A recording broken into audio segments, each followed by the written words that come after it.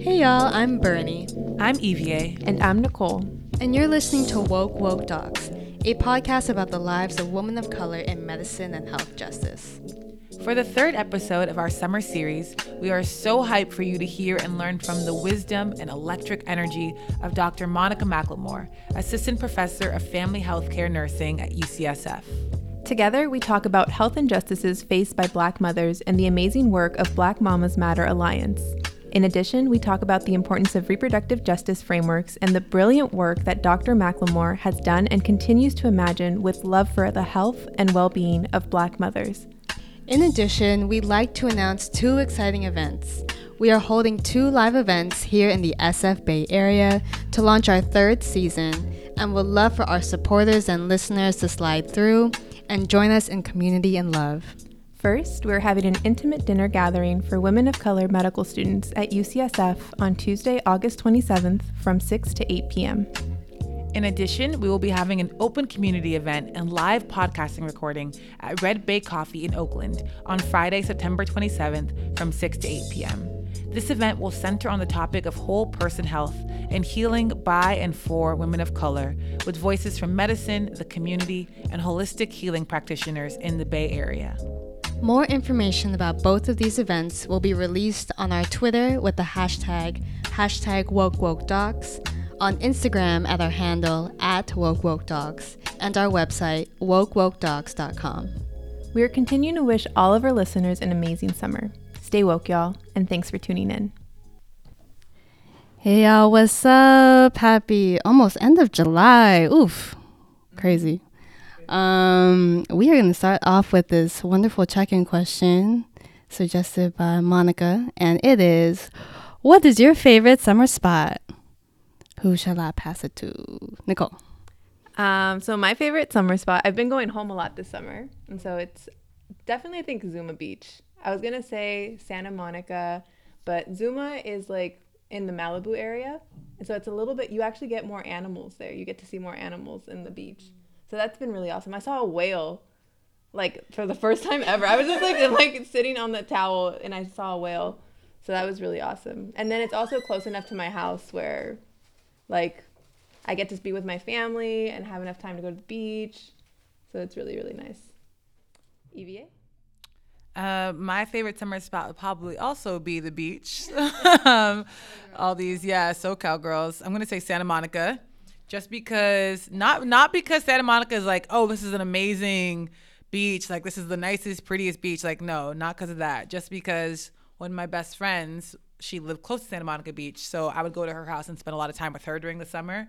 And so it was like, all right, we're home. What are we going to do? Let's just go to the beach. So that just became the place that we would go to because it was just close by. I know it's not like the prettiest or special, and there's like so many tourists and all that, but I think I just spent probably the most time at that beach, so it makes me just think of like my summers growing up. So that's gonna be mine. I'm gonna pass it to our special guest, Monica. Monica, what is your summer spot? So first of all, thank you all for having me on. I'm glad to be here with you all. For people who know me, they know that the Santa Cruz Beach Boardwalk, not the beach, but the beach boardwalk, okay, is the place to go because I'm all about the games, prizes, rides. And they have the best, like, wine and beer. And if you need carnival food, that's the place to go. So it's the beach boardwalk, not the beach. Because I actually only step in the sand in the winter. Just to be clear. It's the boardwalk. It's the boardwalk. It's one of my favorite places. And, you know, on Wednesday nights, it's, the Pepsi nights. So all hot dogs are 50 cents. So there's $1. They do everything like back in the 1950s, 60s, 70s, and 80s. They price things that way.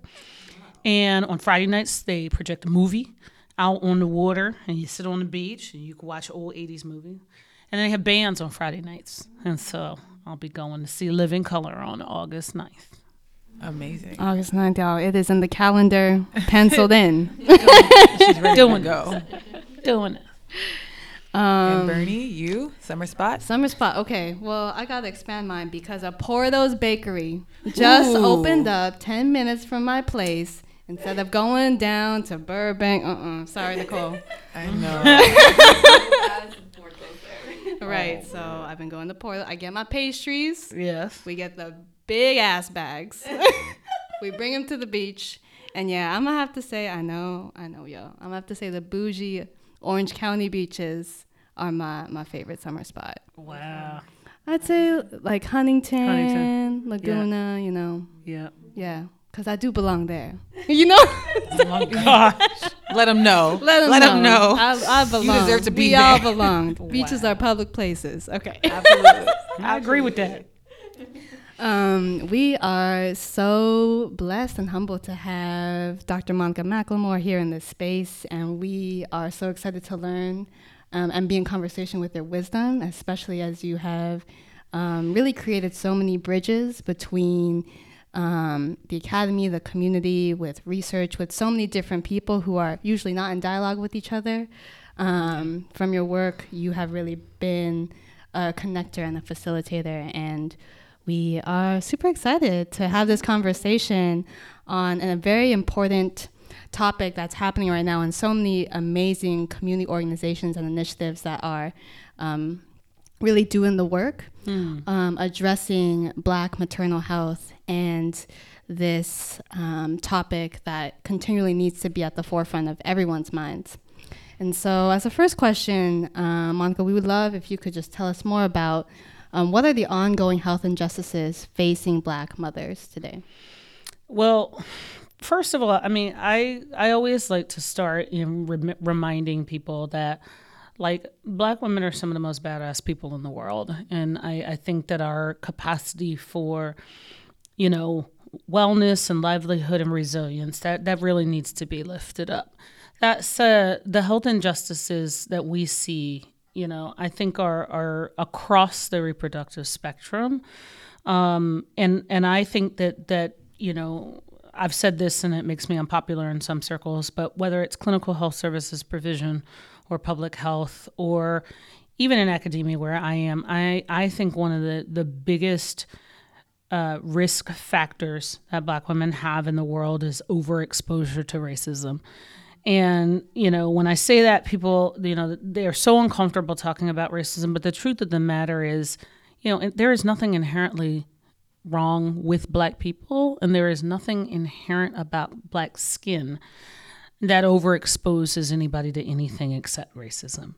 And so for me, it's been this huge mission to sort of think about whether you're of childbearing age or whether, you know, you are a young person. You hear these epidemiologic and other types of statistics that constantly paint you in a negative light, like something inherently is wrong with you. And one of the sort of tenets of my work has always been to sort of upend that conversation and actually put the blame on the blamee. And so for me, you know, when you want to look at and describe differences among and between groups of people, I think that's fine, except that if you don't contextualize where, you know, fault and blame lies, then we're already conditioned as a nation, as a world, as a country to think that there's something inherently wrong with Black people, or that Black people inherently are not citizens, or that we, you know, need to go somewhere else, even if we're really from a place. So I fundamentally think that one of the main tenets that we have to think about in terms of Black maternal health, and I mean both health and wellness, and I mean both in the context of justice and injustice, is we have to get past all the lies that racism told us. And, you know, I get that language from Ibram Kendi, who I really love and I'm currently obsessed over because his work is just incredible. But there are some lies that are scientifically codified that people actually think are truths. And one of those is that Black race is a risk factor for something. And I actually push back against that because, you know, as good friends and colleagues have taught me, the only thing that Black skin does is overexpose you to racism. And so fundamentally and conceptually, that to me is the thing that we need to be focusing on. Now, a lot of people get confused in terms of how that shows up. Oh, well, I'm a good person. I went into the healing professions because I'm a good person. I want to serve the public. But they don't understand how racism is a structure And so I have to explain it to them. So I say things like this. You know, if you're less inclined to believe me when I tell you something, especially around my own surveillance of my signs and symptoms of how I am doing in my own body that I live in every day, then that's a problem, right? But I also think it's a problem that if I roll up to my hospital, if I need to seek services, and I bring my 6'6" Black brother-in-law, who's a close friend of mine, and he's been married to my sister for 30 years, and you're intimidated by Black men. Or as Charles Johnson talks about, Kira Johnson's husband, who unnecessarily died after her second C-section. He says when he was in the hospital with his wife, Kira, and her 2 brothers were there, the nurses were so afraid to enter the room because 3 Black men were there. I mean, that's kind of how racism shows up in healthcare encounters. It's not, you know, you called me an N-word or you refused me service. It doesn't show up that way. People don't realize how ingrained racism is in our society that they can't see it. So that when you try to talk about how it shows up in health services provision, you've got to go so far back to talk about it that, you know, you'll have people come to me and say, well, you know, cardiomyopathy is the biggest reason why Black women are dying, you know, during pregnancy. And I say, slow your roll. I'm like, what are the factors that contribute to cardiomyopathy in healthy pregnant people, right? Or what are the, you know, sort of conditions that we expect that are normal in pregnancy, but that we know can be harmful if other contextual factors are going on. So that's how, really breaking it down in terms of just getting people simply to understand race is not a risk factor for anything. It's racism or overexposure to it. And how it shows up is structural. Yes, interpersonal relationship, like racism happens between individuals, but it's really embedded in our structures and in terms of how we offer and provide healthcare. And that hurts for some people to hear. Like when I say things like, you know, I am a Black person, I'm turning 50 this year, I've never had a Black person take care of me in my whole entire life. People get very defensive about that when I say that. But you don't understand what it's like to have to code switch day and night all the time and have to really teach someone how to take care of you and then have them dismiss you, right? It's just an added level of stress and weathering, and on top of having to do that in every other domain or facet of your life. So for me, for those people who really want to be healers and who really enter public health or care of the public, I always say empathy and curiosity have to be your go-to emotional reactions to every situation and circumstance when you find yourself caring for the public. Mm-hmm. When you speak, it also makes me think of how, like, those different situations, some people categorize that as microaggressions, but these aggressions are not micro. They're not micro. They are super macro. They're super, and that's why, you know, I don't like, implicit bias. What about the explicit bias, right? We lose so much when we can't tell the truth about what's going on. And so one of the things I see myself as is a truth teller, because I think that from true empathy, you are really, really able to ask some strategic questions. And if you're always curious, then that means nobody's mad at you when you're asking questions. That's right. Like, I was that little kid. But Mom, why? But why not? Okay, but then why is that like that? Like, I've been that person a lot. And I think, being curious and asking questions is one of the most important skills we can teach the current and the future healthcare workforce. Mm-hmm. One of the other things I think we need to deal with, and this makes me unpopular when I say it, but we got to stop blaming patients. Mm-hmm. Whether it's,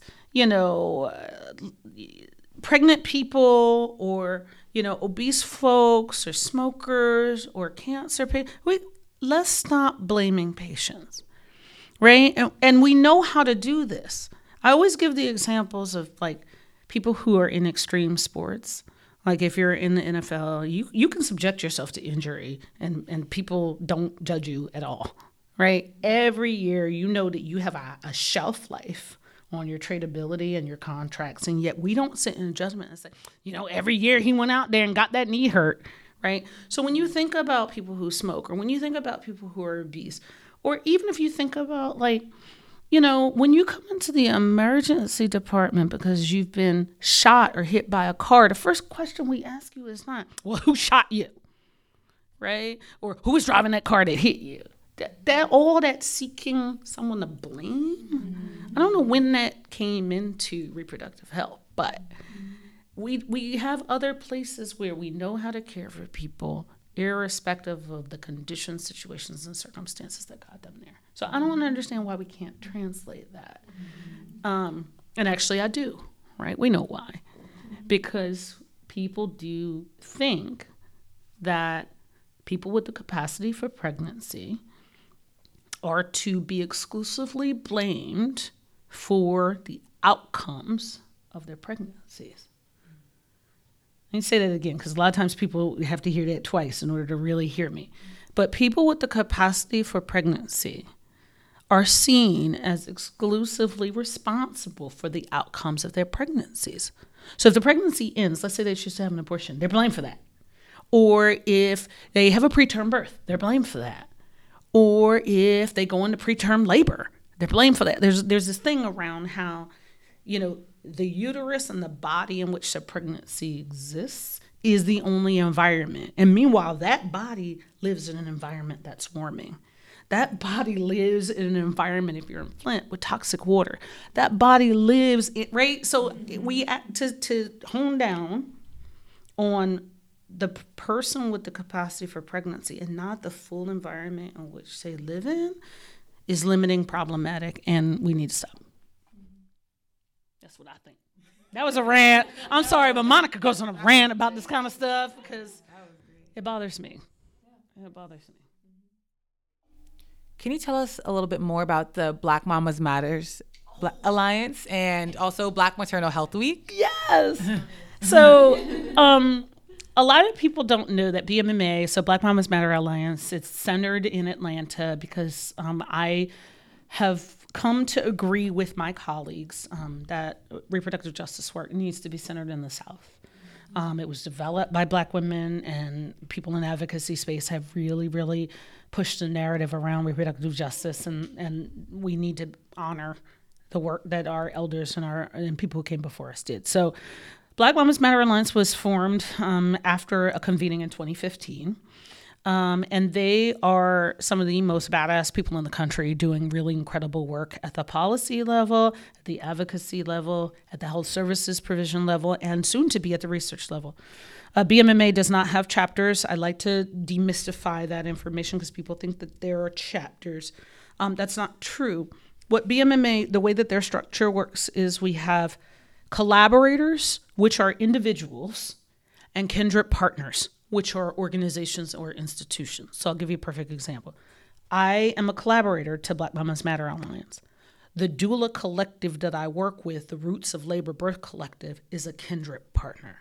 So if you're an organization or institution, irrespective of your tax status, you don't have to be a 501c3 or LLC or anything like that to be a kindred partner.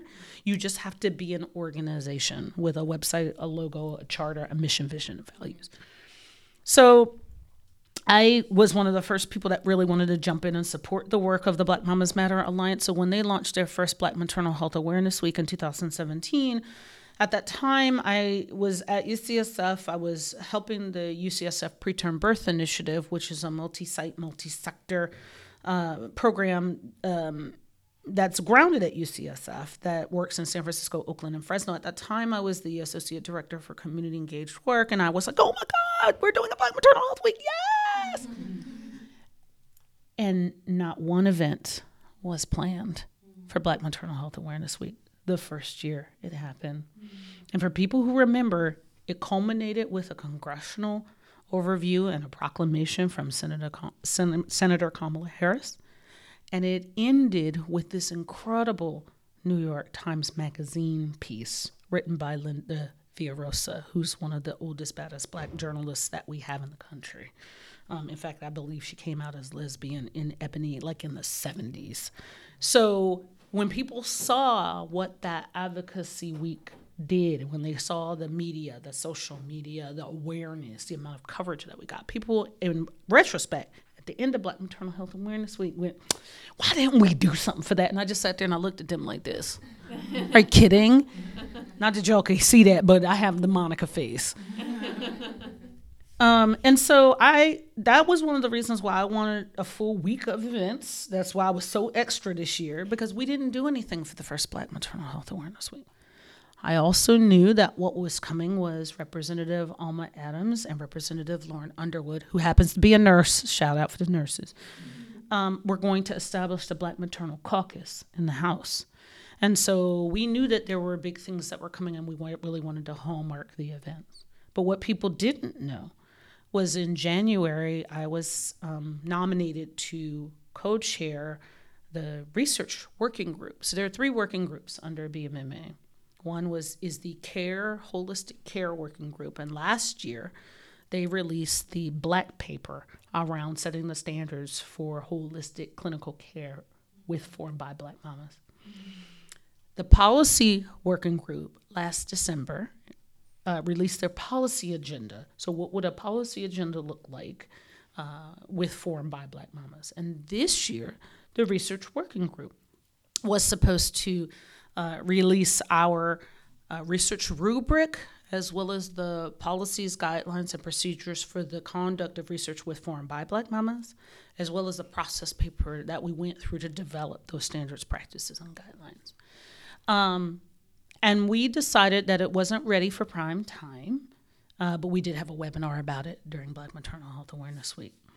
What other people didn't also realize, or the public didn't realize, but BMMA understood, was that the single author data visualization project that I did for Scientific American to talk about how to fix Black maternal health, the first step was to not blame them. That we knew that was coming. What we didn't know is that the editors at Scientific American would make that free and available to folks for download during Black Maternal Health Awareness Week, and they did that without us asking. I got a blind email on the Friday before Black Maternal Health Awareness Week, and they was like, look, we're going to make this available. I was like, what? I was like, ah! So that begs the question, what happened to the research rubric and the research report? So I was asked to participate in an incredible piece of writing that's going to be coming out in the winter, spring of 2020. From the Harvard Law and Policy Review. The whole edition is going to be called The Politics of Pregnancy. And so I've talked with the editors and the people who are responsible for that edition, and they have agreed that we as BMMA, can publish the research rubric and a annotated version of the actual report as my contribution to that journal piece. So that's one of 2 really amazing pieces of writing that I'm going to drop next year on behalf of BMMA. And so it will be, in the prestigious Harvard Law and Policy Review. I will remind people the last single author person who did a piece was Kamala Harris. And of course, President Obama did a piece in the review before the launching of the ACA. So BMMA, Black Mamas Matter Alliance, is my relationship as the sort of co-chair of the research working group is to really direct the research agenda for BMMA. I hosted a dinner at our convening in June in Atlanta with about 25 Black women researchers who are part of BMMA across the country, and an intern who's working with me, Brittany Farrell, who currently works with the Black Futures Lab on the Black Census Project with Alicia Garza and their team. She came to the dinner with me, and we put forward some ideas. And so that whole research agenda will be coming in the fall, as well as this sort of piece really outlining the best practices, guidelines, and research rubric that should be used with, for, and by Black mamas, both individuals and communities. So very excited about that. I love Black Mamas Matter Alliance. I could talk about them forever. And Black Maternal Health Awareness Week, for people who don't know, we already have the dates. It's April 11th through the 17th of 2020. And we are planning some really fun, really cool activities. Again, a week-long celebration and bringing out some of our colleagues and collaborators to help in 2020. We brought in Marsha Jones and her team from the AFIA Center in Texas, which is a practical support organization and a deeply religiously affiliated organization, reproductive justice organization in Texas. And we brought them to record their podcast, which is called The Praise Report. And it's so interesting. Emma and their team, they have Black women read together for 30 minutes, a book of their own choosing, and then talk about what they've read and record that interaction as part of the sort of overview for the podcast. So it's just a really innovative way to have people reading all together, different books. They bring the books. You get to decide which one you want to be able to read. You read for 30 minutes, and then you reflect on anything that you read or anything that you learned or anything that made you uncomfortable or whatever. It was incredible. So that'll be coming out as well. So Black Mamas Matter Alliance is a huge endeavor for me because I think they are starting to get right the intersection between research, care provision, policy, clinical practice, and having a community engagement process through the Alliance. That really, I think, is an exemplar and should be spread in ways that I think are important. Wow, sounds awesome. And your passion just like really shows through when you're talking about all of these topics, and it's like infectious. Like I feel like you ready to work? Yeah, I'm right? Like where yeah, it's amazing. So I think if you could tell us a little bit more about reproductive justice framework versus reproductive right. Oh yeah, I could talk about this all day. So, for me, really being introduced to reproductive justice changed my life. And I have to say that in a lot of different ways. So I'm a nurse. My baccalaureate degree is in nursing. I could give out narcotics before I could actually drink as an adult because I became a nurse at 20, right? And so it's all that I've ever really done for pay. And I love nursing. Anybody who knows me knows that. And my master's work is in public health. I went to San Francisco State Community Health Education. That was like a huge thing that I really wanted to be able to do.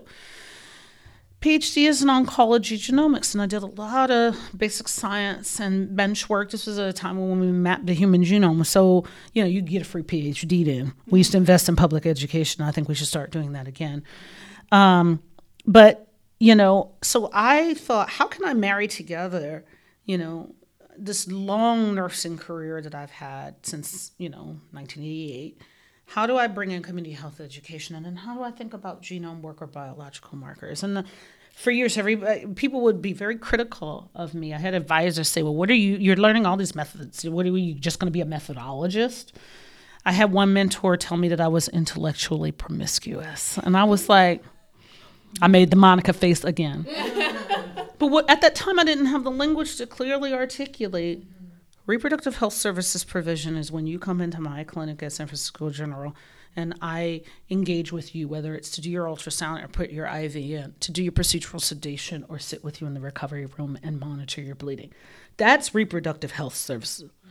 Reproductive rights are the legal protections that we think about, the policy advocacy agendas that really are sort of a level above. So all this craziness around, the new Title X rules and the conscience in healthcare and, you can't mix family planning and abortion dollars and, we're going to have legislative and abortion restrictions and criminalizing pregnant people. That's reproductive rights. That's the legal battles that we need to ensure that we can have reproductive health services provision. Reproductive justice is a whole different thing than that, but it includes both of those things. So RJ is this sort of, I like to call it a public health praxis, but also a theory that is grounded in human rights. And so a lot of people don't understand in the United States we have negative rights because of the way we were founded. right? So we came and we colonized and we were trying to protect ourselves from the British Empire. So our rights are negative, like to protect us from the government intruding on us, because we didn't want Britain coming over here telling us what we could and couldn't do. So we don't have positive rights. We don't have human rights, right? We are protected from, like, our speech rights allow us to be able to say what we want to be able to say. But there is no constitutionally protected right to health care in the United States, except in one population. And that population happens to be incarcerated persons.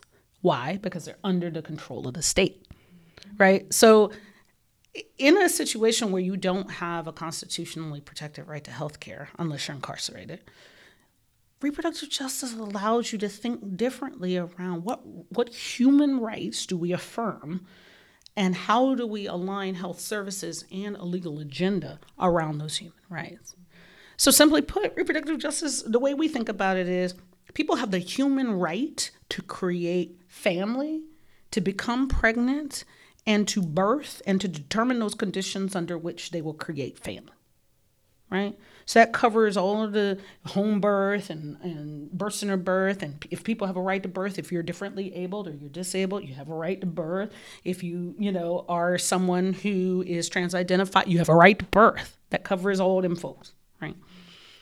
Reproductive justice, the second tenet, says that you have a right not to become pregnant and to prevent pregnancy or in pregnancy with dignity if you so choose to do so. So that means if you're a childless by choice person like me, you have the right to be a whole human irrespective of your reproductive capacity. Or if you have a pregnancy and you don't want to be, you have the right to be able to end that pregnancy with dignity, right? But one of the most interesting tenets of reproductive justice, it says that you have the right to parent the children that you already have without fear from any individual or from the state. And that fear is grounded in violence, right? So that covers your intimate partner violence, folks. That covers, incarcerated persons shouldn't have to be automatically separated from their children, right? That covers all them people. And it also covers the folks that, it covers infertility services and other people whose reproduction that we try to manage in the carceral system. The last piece of reproductive justice that I really appreciate is this capacity to disassociate, sex and gender from reproduction. Then that opens up a conversation around healthy sexuality and pleasure and consent, which I think is a conversation that we way needed long ago. But if you can't contextualize sexuality as a normal and whole part of a human life, right? If you can't even say that, then where are people supposed to learn about healthy sexuality or consent or even pleasure, right? So for me, RJ is so different than rights and so different than health because it's bigger than that. It makes us more curious to imagine how these things could be different. And it opens up this whole new possibility of thinking about how could we be doing this better?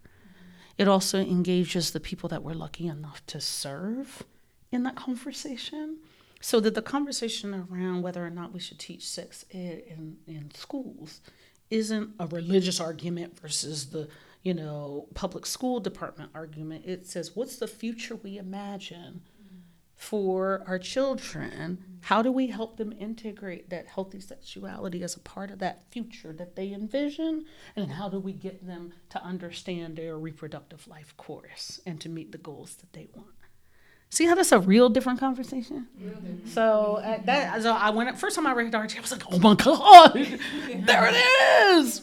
And I retooled my entire research career around understanding that frame. I finally had the language and the framework that I needed to explain what I, sort of knew on my genome. Like I knew I wasn't intellectually promiscuous. I wasn't chasing grants like a lot of people do, or I wasn't just, sort of trying to be on the next hot topic so I could, that wasn't it. It's like Black women experience health and their well-being in different ways. And this gets to a new concept that I've been working on, really trying to get folks to understand there are no default humans. There is a myth that there are default humans, and there just aren't default humans. And what that means is like why would I study people in jail? Folks were so horrified when that was the first project I did after my PhD, after studying the genome. And for me, it was very obvious. It's like Black women experience healthcare in the carceral system, in the secular system, and in the military, because we're overrepresented in all of those areas. So it made total sense to me, but I didn't have the language to explain that to mentors. Now under RJ, I can very clearly delineate why carceral health has to be a part of how we think about health services for Black women, or why military health has to be part of that sort of package, because that's where we live, work, play, pray, thrive, and sing. And shout out to RJ was really founded and catapulted by Black women and Indigenous women, women of color, trans people. And it's just so beautiful that has really amplified your work and allowed this amazing passion to shine through. Yeah, I was really glad when I found my way. And the other thing I really like about reproductive justice is it's not limited to the people with capacity for pregnancy. It makes a societal argument, that people involved in the pregnancy, irrespective of what your relationship is, have a like, you're the village. Right? You're the village. Like, I'm the aunt of the year for a lot of people's kids. I am fairy god aunt. Right? And RJ allows everybody has a public responsibility to everybody's children. Imagine how different that is in a conversation around family separation. Those are our kids. Right? That's everybody's kids, right? Not just those people's kids. Imagine how different of a policy agenda we would have right now if the people who represented us in Congress understood the important role that reproductive justice could play in different conversations. Just imagine that, right? This would all look very different. You had mentioned your amazing work with Black Mamas Matters Alliance. Who are other people, activists, amazing movers and shakers that we need to know, that our listeners need to know and pay attention to? So the first group of people I would say, they used to call, Black Women Birthing Justice is a kindred partner of the Black Mamas Matter Alliance. And the Black Women, BWBJ, Black Women Birthing Justice, put out 2 seminal publications while I was having my epiphany around reproductive justice. And one is called Birthing Justice. It's a hardcover book that it basically is the Black women's What to Expect When You're Expecting. And it's an amazing book that really helps with childbirth prep, childbirth education. The other thing that they put out is a free downloadable PDF, but it's also a published book of the 100 birthing stories that they collected around the state of California. And it's called Battling Over Birth. And it is one of the most amazing, heart-wrenching things that you will read, because it's in the words of Black birthing folk. And I use that language purposely because there's 2 trans stories from trans-identified people in the book. And so Black Women Birthing Justice is out of Mills College, and they are, one of the first groups to really think about a birthing person's Bill of Rights. And I really love them. I first met them as a novice researcher because I got some funding to be able to pilot test doula work that we were already doing in the jails in San Francisco, here in Oakland. And I wanted a Black women-led program, and I needed some doula trainers. And so the second group of people that should be on your radar are the Roots of Labor Birth Collective, so RLBC. They started off as the East Bay Community Birth Support Project, and basically they were the doulas who were going into Santa Rita Jail to support birthing and pregnant individuals at the jail. Now we've expanded. They go every Monday. We still have an outreach program. And they have what they call the Doula Sharing Circle. And it really is a space for any person who wants to come and talk about any health-related issue. We do have pregnant people that we work with there, and we have people whose births we support when they get out. But Roots of Labor Birth Collective, every grant I write, I make sure that they have some kind of role, because they just do incredible work. And I've learned, as a nurse, I've learned so much from doulas that I almost exclusively spend a lot of my time in community with doulas. And so those would be the two really big organizations that I spend a lot of time with. Expecting Justice and the team in San Francisco with Sister Web doulas, important group of people. So when London Breed, the Black mayor in San Francisco, came into office, one of the first things that she did was to create a pilot program to determine whether or not doulas could be offered to all birthing people of color who birth as general without cost.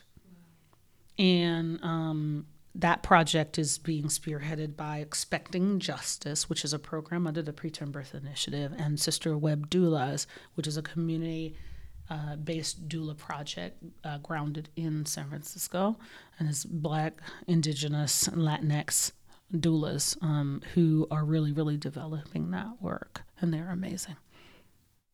There's so much hope out here, y'all. Oh my gosh. We got this. I mean, and that's why I've been trying to be very intentional this year about the doom and gloom narrative. One of the reasons, like, we got to stop acting like we can't fix this. We actually can.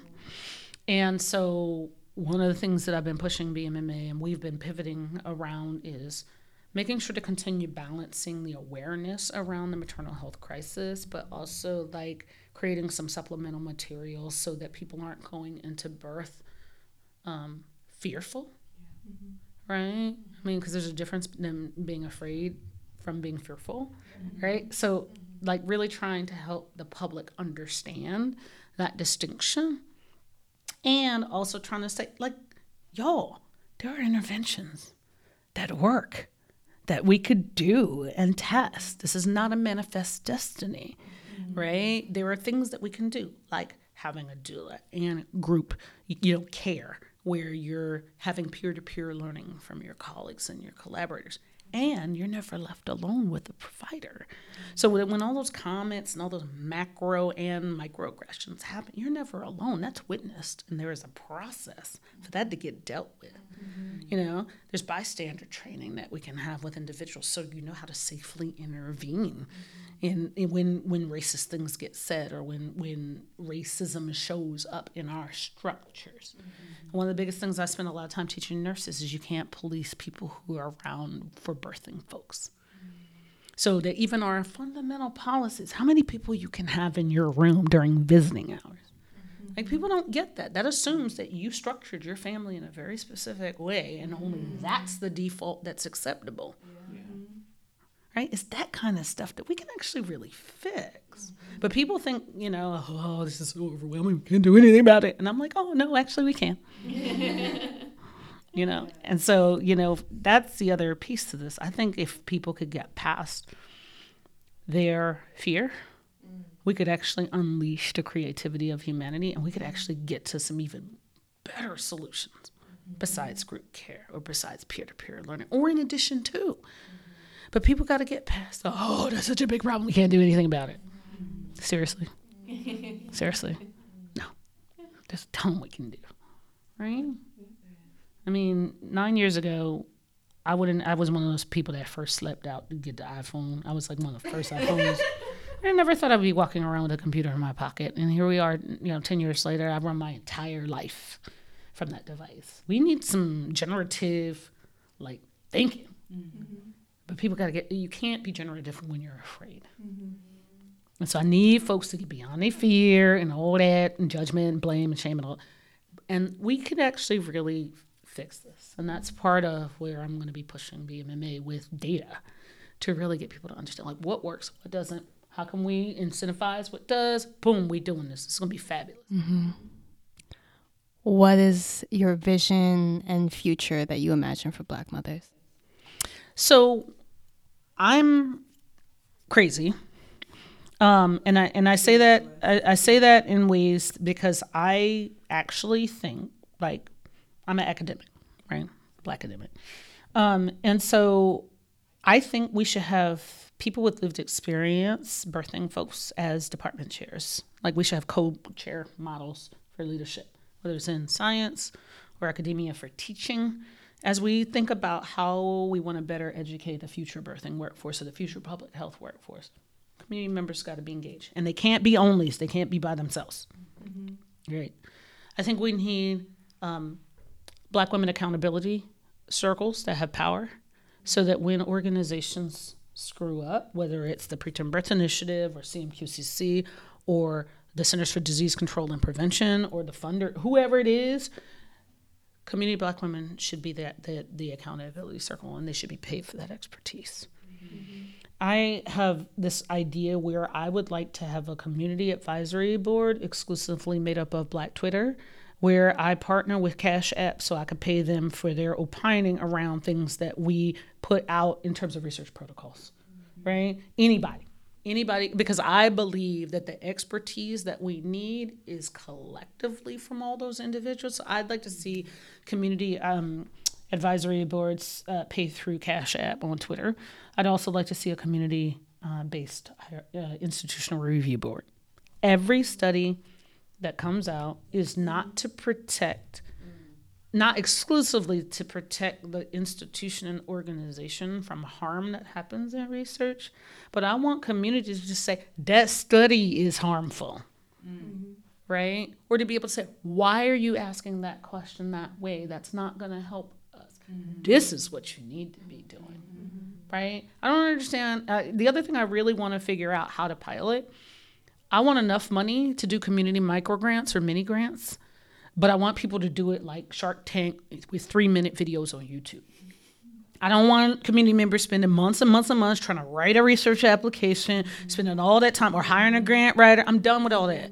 I don't understand why we've not innovated in philanthropy space to function the way that community functions instead of asking them to take on the characteristics that we need to show their expertise.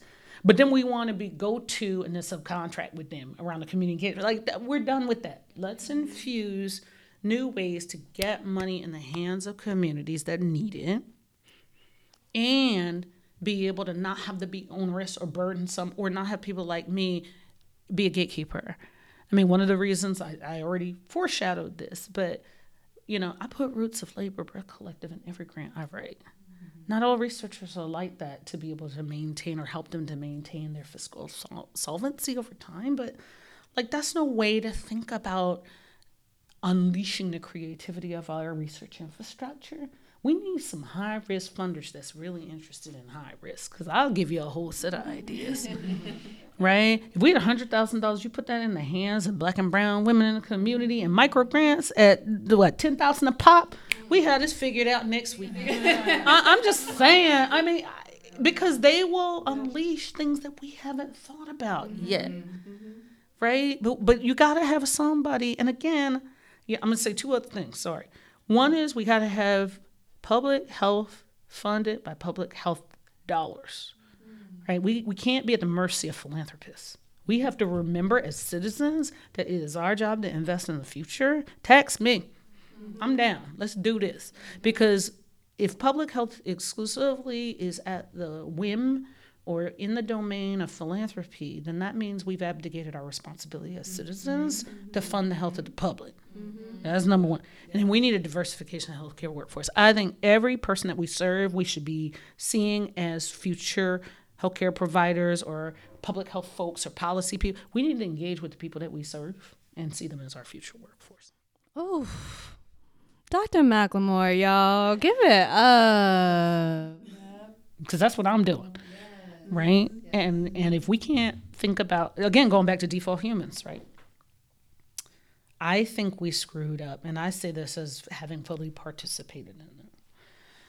But and Karen Scott talks about this all the time. She couldn't be with us tonight, but, you know, I got to shout her out because I don't go anywhere alone, and I'm bringing my peeps with me.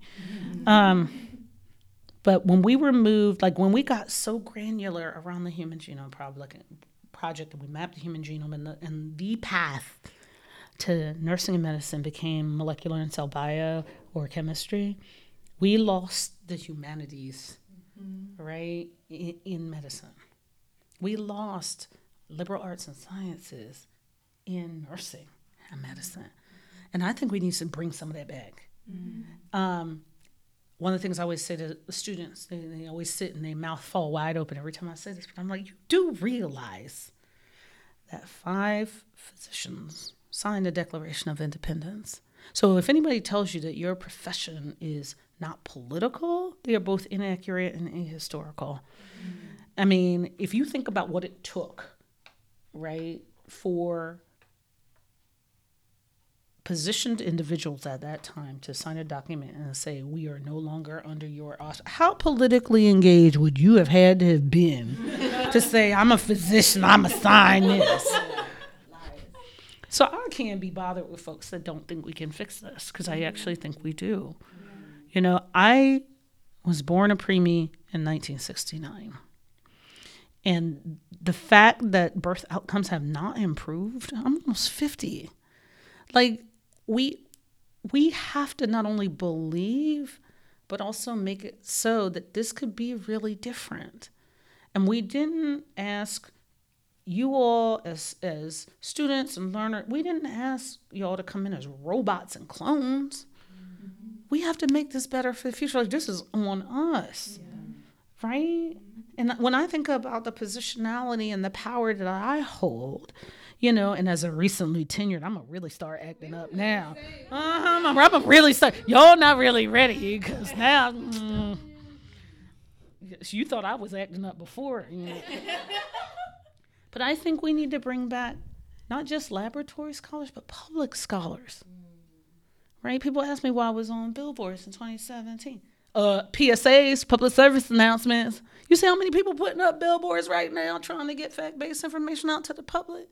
We need to go, we need y'all and me and us, and we got to be thinking about, like, how can we leverage our current information exchange systems, right? This is why I get mad at my dean all the time, because she's not on social media. I'm like, dude, I got to explain stuff to you. Our learners are talking about you on social media. I got to, like, screenshot that and send it to you by email. Like, what is that? Like, we need to be thinking about the future. I believe in the future, right? It took me forever to get over my arrogance around being childless for choice. I support everybody else's life. When I realized it's y'all's kids, the people who are brave enough to have children, it's your kids who are going to take care of me when I'm old.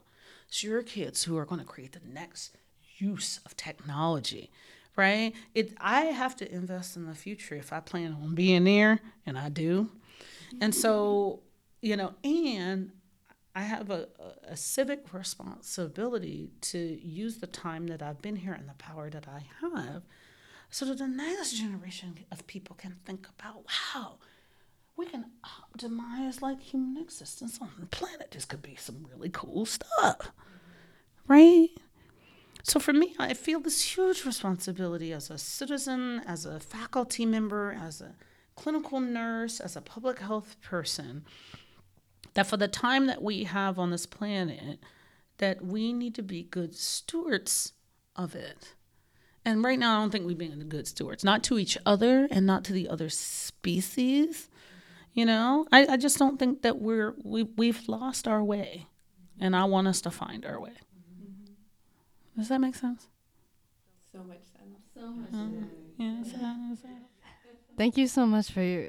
I feel like Feel that, right? I feel it, and it's so beautiful. We need some narratives that people could feel, right? And a rallying cry that I think can move all of us.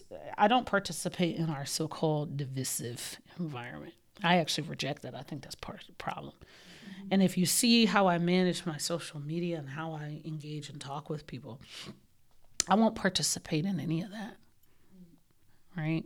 I think it's super important that we take the time, we take the space. People need skills. They need a narrative and they need skills. Reason that people freeze when they see racist stuff going on. When they freeze when they see xenophobic or transphobic stuff going, because they don't know what to do. Mm-hmm. Okay, so as an educator, I feel like it's my job to create practice playgrounds for people to really try different things out, and to really have opportunity. Like, let's have a generative lab where we bring nurses and public health practitioners together to talk stuff out. Let's practice. It's one of the reasons why I did a doula and nurse workshop, because a lot of times when you get to birth, somebody shows up with their doula, that's contentious. Meanwhile, nurses never understood these people are paying out of their pocket to have an advocate here. Money that they probably drove around on Lyft and Uber to be able to get in order to know that their wishes will be manifest during what should be the happiest time of their life, right? So we have to own that. Does that make sense? So I think people need skills and they need practice. And we need to be able to do that in a place that doesn't feel so high stakes. It doesn't feel so public. Oh, I'm gonna get dragged on Twitter, right? So I like to use my classrooms, and I like to use conferences for that play space, because I think we can all do better. We can all be better. And let's do this. Let's go. Let's go. Monica, we are so grateful for your wisdom, your energy, your enthusiasm, the way you lead with love. It's like the energy of this room is on a different vibration for real. Yeah, and yeah, we're so grateful. Thank you so much for being here with us. I really appreciate it. Yeah. And congratulations again on tenure. Yeah. You wait till I get a nap. And I'm going to have a clear plan of what I'm going to do. All right, we're on a new level. Watch out.